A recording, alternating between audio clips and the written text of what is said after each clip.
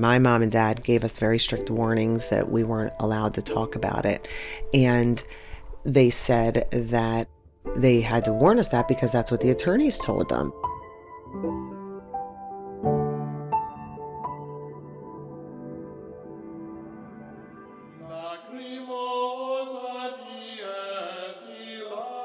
From America Media, I'm Maggie Van Dorn, and this is Deliver Us, a podcast about the sex abuse crisis in the Catholic Church and where we go from here. This is the second in our series of 4 survivor narratives. Like the first, it is really explicit and hard to listen to.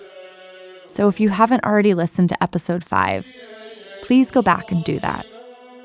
The Reverend Serene Jones gives some really helpful guidance on how to listen well.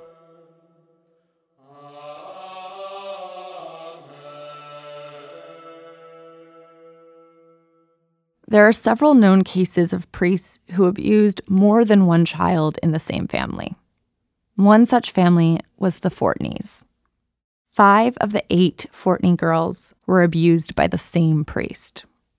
I talked with the 4 sisters who are speaking publicly about it: Patty, Laura, Teresa, and Carolyn. Well, there's 9 of us. There's 7 sisters and a brother. This is Laura. And we kind of have families within a family. It's 3 younger, siblings, then 3 middle. I'm the youngest of the middle. Just ahead of Laura is Patty. It's Patty Fortney Julius. I'm 4th to the oldest. Patty and Laura were the 2 older sisters in the middle of the family. And behind them came Teresa and Carolyn. Teresa Fortney Miller. I am 3rd to the youngest. It's Carolyn Fortney. I'm the baby, so I'm number 9. As you may have gathered, the Fortneys are a large Catholic family. The ordering can be hard to keep track of. But I can tell you, as someone who also grew up with a large extended family, birth order matters. And in this case, it's especially important to understanding how these sisters were all abused. So, just to recap, the birth order of these sisters from oldest to youngest is Patty, Laura, Teresa, and Carolyn. And their upbringing was thoroughly Catholic. I mean, everything was Catholic for us. They would always teach us all these little songs like Oranges, Parges, Who Says, and we'd skip and then we'd do peanut butter, and jelly. And we'd always do the monkey walk, So walking to church was always fun. The Fortney sisters have a lot of fun, goofy stories like this from their childhood. But their childhood changed when a new priest, Father Gella, or F. Gella, as they would later call him, joined the parish. Laura was the first to meet him. While I was in class, the new pastor of our church came in to the class looking for volunteers to help with jobs around the rectory, unpacking and those things. And I quickly raised my hand. And it wasn't long before F. Gella met all of the sisters. The youngest, Carolyn, was just a toddler at the time. When I was a little bit under 2 years old is the day I met him. I was naked in a baby pool with my niece, and the first day he came over to the house, I ran right to him and he picked me up. And that's kind of when it started from there. Teresa was a few years older than Carolyn. Yeah, I was about 6, 7 years old. F. Gella began abusing the older 2 sisters, Laura and Patty. But it wasn't strange to them, because he groomed them to think it was normal. I do remember even early on just how he would hug you. It would start with, maybe snapping your bra strap and joking about that. But in his way, it was like he was checking to make sure that it fit, And then when he would hug you, he'd put his hands more closer to your buttocks and pull you into his private areas. And I do remember feeling uncomfortable, but I never questioned it. And I was very embarrassed as a little girl. He sensed that with me, and a word he used with me a lot was squeamish. He'd be like, "Oh, you're squeamish," which made me feel bad that I was squeamish. Therefore, I didn't say anything to anybody about it. And then eventually I saw that he would do it with my sister, Patty, hug her the same way. I never thought what he was doing was dirty. I always believed that he was in a revered position in my life, like almost like, a doctor, because it just kept escalating, what he would do. But let me just say, everything he did was in front of my sisters. He used me to groom them. And I thought, well, I guess that's okay. That's my older sister. And then it started to become like a kiss on the mouth, where then it would be a wet kiss. And then he'd try to stick his tongue in your mouth. He also had sex position books. Back then, he would say that they were, sexual education books. He would literally, teach me about the penis and how it would erect and about breasts. And he would talk to me about my cup size. And he would always hug and kiss and try to, put his tongue in your mouth. F. Jella used the same kind of abuse, disguised as human development education, with Teresa as well. He would tell you, I just wanted to see, how you're growing, things like that. If you're growing into a woman yet. He would check to see if I was getting pubic hair, was his main concern. I really believed that he was doing this for the right reasons and that he cared about me. Also, he was really sort of generous and gave you gifts and took you places, right? Yeah. More so for my younger sisters. For me, it was after counting the collection. He would take money, either out of the collection or his billfold and give us, some money. It might have been a couple bucks, but to us, it was like $1 million, Yeah. When you're in a family of a lot of kids. And then we always had this. F. Jella won the trust of the older girls with this special treatment. And then, through Patty and Laura, he created an environment where abuse was normal. This is what Carolyn was raised with since she was a baby. I took probably a bath at his rectory every time I was there, I think. I would always sit in the front seat, even as a toddler, and he would always have his hand in my pants. Every time I slept at his house or at the beach or I took a nap, he would always fondle me before he kissed me goodnight. When Carolyn got to be around 12, things started to change. Laura, then an older teenager, remembers exactly when this happened.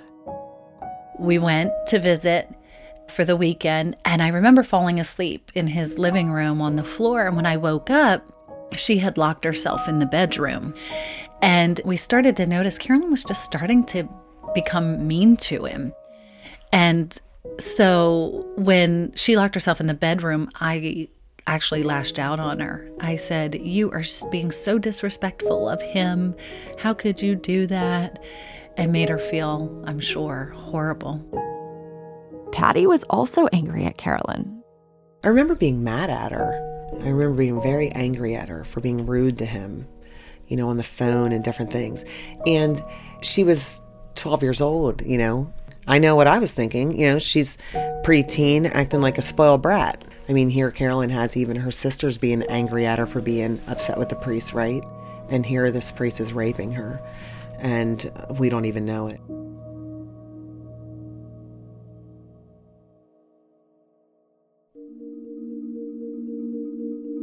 The day that, it was confirmed that Carolyn was sexually abused, it changed everything. My niece had seen or found a box of pictures of me. In the deposition, it says in sexually explicit positions. The police were involved and they raided his home. They took van loads of stuff out of his home. And there was an actual sex tape that he made of him and Carolyn. She said that the counselor told my mom that she did not think it was a good idea for my mom and dad to, view the evidence. And she said that grown men had to get up and walk out of the room. Oh, God. Yeah.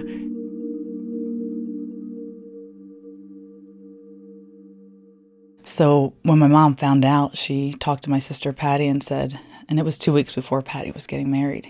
And she said, "This is what was found. I need you to go and talk to Carolyn." And so my sister, Patty, picked me up in a truck, and she pulled over on the side of the road, and she didn't ask. She just said, "Carolyn, we know." You know, we know what has been happening, and you don't ever have to, go with him again or anything. And she just started bawling, crying. I just started breaking down, crying.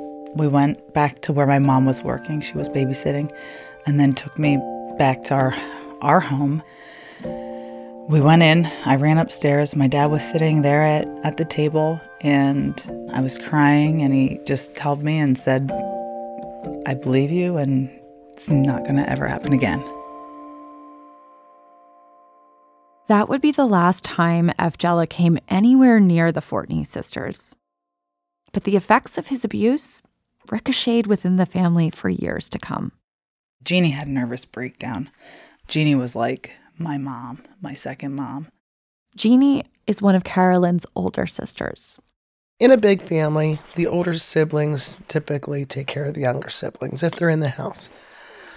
So Carolyn was my baby. That was the first time where I had the opportunity to fully take care of one of the younger siblings. So when I found out about this, it was devastating to me. And as Patty tells it, her parents were equally devastated. My mom has said several times over and over that they robbed her of everything, And my mom is a very depressed person. She's never recovered.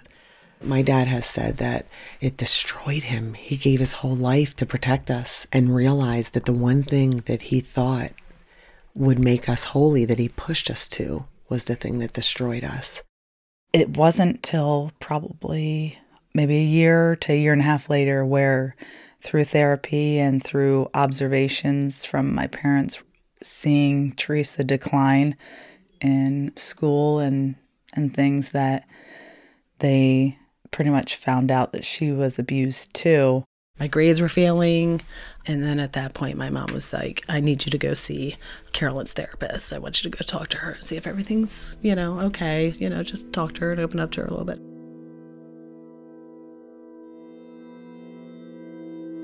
My parents would have never have even thought about an attorney. My mom went straight to the bishop, straight to the diocese, and they did not do anything. They said they did, but they didn't. And the grand jury memos proved that they did nothing. My sister Sandra was a paralegal at the time. She said, "No, you guys have to do something." So the Fortneys sought legal assistance, but their counselor advised them against filing criminal charges. She said that because of her age, it would be too hard on Carolyn to deal with all the public attention on top of her trauma. Also, the Fortneys didn't want to be that family. They had no idea that abuse was happening in other parishes and in other families. I remember specifically sitting in the family meeting with the lawyer. And I remember thinking, wait, are they our lawyers or the church's lawyers? Because of the way they were talking to my parents with trying to get them to settle. And not one person ever even asked, could maybe your other daughters have been abused? It seems odd to me. Not even the therapist that we all started to go to, the psychologist that they connected us with. A private settlement was made for Carolyn in the early 90s. But with it came a confidentiality agreement, or a gag order, that prevented the Fortneys from speaking publicly about the case. From Patty's perspective, the settlement didn't help. The settlement, it did nothing but negative, actually, for our family. My mom and dad gave us very strict warnings that we weren't allowed to talk about it. And they said that they had to warn us that because that's what the attorneys told them, that, you got to warn your kids. Nobody's allowed to talk about this. And if they talk about it to other people? Anybody, nobody. Even within your own family? No. Well, we didn't. Isn't that funny? We did not talk within our own family. And I think we were just all so afraid because they said that if it got out, that they would find out and we believe they were everywhere, literally like everywhere. They told my parents that they would have to pay back all of the settlement, Carolyn's annuity, that they would lose everything. Silence choked the family for well over a decade, and even prevented Patty and Laura from talking about their own abuse. There was always an elephant in the room because of our gag order for years. And for me, it was always Carolyn, always in my mind, just protecting what I would say around her, how I would, be with her. The silence persisted until Carolyn couldn't take it anymore. It was a Sunday night and the Oscars were on, and I don't watch a lot of TV, let alone watch a lot of, award shows. Yeah, exactly. Yeah. That's exactly the word I was looking for. I don't really watch a lot of those, but my son went to bed early that night and I poured myself a glass of wine and the Oscars were on. And so I turned it on. And as I'm sitting there watching, the Movie of the Year award came up. And that year was Spotlight. The Boston priest molested kids in 6 different parishes over the last 30 years. The church found out about it and did nothing. We haven't committed any. And I looked at my husband and I went, oh my gosh, that's exactly what they did to our family. I also, in my mind, I thought, I bet Carolyn, what if she's watching this? I wanted to find out, why did it happen? And, even though I went through it, it still is so shocking that it actually happens. Carolyn reached out to us and said, enough is enough. I'm tired of this situation. It's an elephant in the room, and I'm tired of us being gagged. This is wrong. She found a story of a representative, Mark Rossi, in the area, who she reached out to, and he asked if he could see us. And so that's what started the ball rolling. Mark Rossi, the state representative who helped plug Carolyn into the grand jury report, was himself a victim of clergy sexual abuse. And he's been fighting hard to change the statute of limitation laws in Pennsylvania. And as the family got more involved, the sisters started to realize it wasn't just Carolyn who had suffered abuse. Patty and I had been talking, just behind Carolyn's back out of concern, but Patty was starting to remember things. And she said, Laura, do you remember when he would do this? She'd talk about, being in the bathroom with you or whatever. And I would be like, well, no, but I do now. Patty and I discounted our abuse because of ours was a lot of heavy grooming, and we were sexually abused, but we discount it because theirs was more severe in our eyes. For Carolyn, this makes total sense. I understand why a lot of people don't say anything for a long time. I mean, we've had a lot of people message us since the grand jury, and many of them that have uncles and parents and cousins who have abused them, and they'll never say anything because they don't want to hurt their family's feelings. So they just take it to the grave. They live with it. The 4 Fortney sisters have all been involved in the grand jury report. For Carolyn, Laura, and Patty, the chance to testify openly has been therapeutic. But for Teresa, it's still really hard to talk about. I know for my sisters, it's been very healing for them to talk about it. But I'm not the vocal one of the family. I mean, I am, with my friends and stuff like that. But as far as feelings and things like that, it's very hard for me. Mm-hmm. It's been detrimental to my marriage. I'm separated right now, so it's been very hard on my kids. And yeah, I have gone back to therapy, which is a good thing. But it's just, I don't really have any good days. Oh, I'm so sorry. Yeah.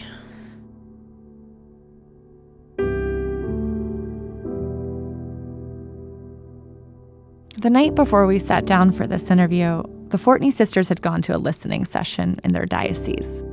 Many dioceses across the U.S. are holding listening sessions to do something the church has failed to do in the past. Listen. Church leadership is opening its doors to listen to survivors and to what ordinary Catholics are feeling. It had been a long time since any of the Fortney sisters had set foot in a Catholic church, and they were nervous about how other Catholics would respond. I have to say that when I walked in, I did not know what to expect. Patty was worried whether other Catholics would believe them, whether they would support them or call them church bashers. But to her amazement, Catholic parishioners were 100% behind them. Last night at the listening session, we encountered Catholics all over that building that loved us and were praying for us and cared and had tears and were genuine and were supportive of us. We were shocked. We didn't know those people. We knew there were a couple. Laura echoed Patty's surprise. It was healing for me and my family in itself to just know that they are standing up. And then she left me with one of the most powerful sermons I've ever heard. Question your leadership. That's a biblical thing. It's okay to question your leadership. It's in Timothy. I mean, don't let anyone make you feel bad for doing that. You know, you are the church, not the hierarchy. Don't allow the hierarchy to be the church, because they're not. You are the church.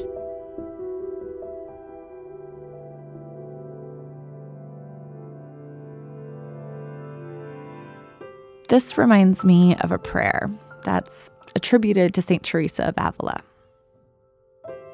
Christ has no body now but yours. No hands, no feet on earth but yours. Yours are the eyes through which he looks compassion on this world. Yours are the feet with which he walks to do good. Yours are the hands with which he blesses all the world. Yours are the hands. Yours are the feet. Yours are the eyes. You are his body. Christ has no body now on earth but yours.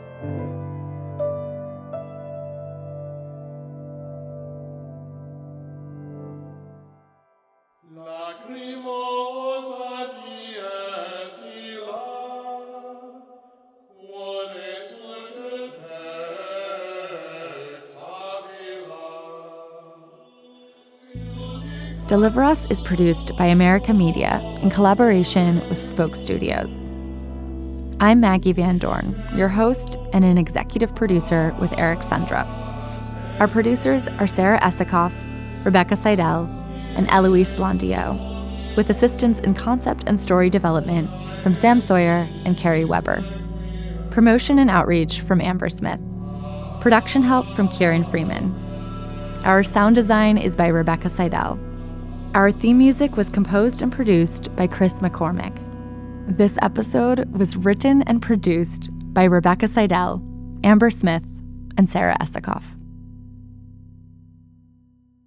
If you've been sexually assaulted, you can get confidential support 24/7 through the National Sexual Assault Hotline. The number for the hotline is 800-656-HOPE. That's 800-656-4673. You can also visit www.rainn.org. That's www.rainn.org. If you are reporting sexual abuse from Catholic clergy or looking for support from the church, you can also contact your diocese victim assistance coordinator. Contact information for each diocese is available at usccb.org/VAC.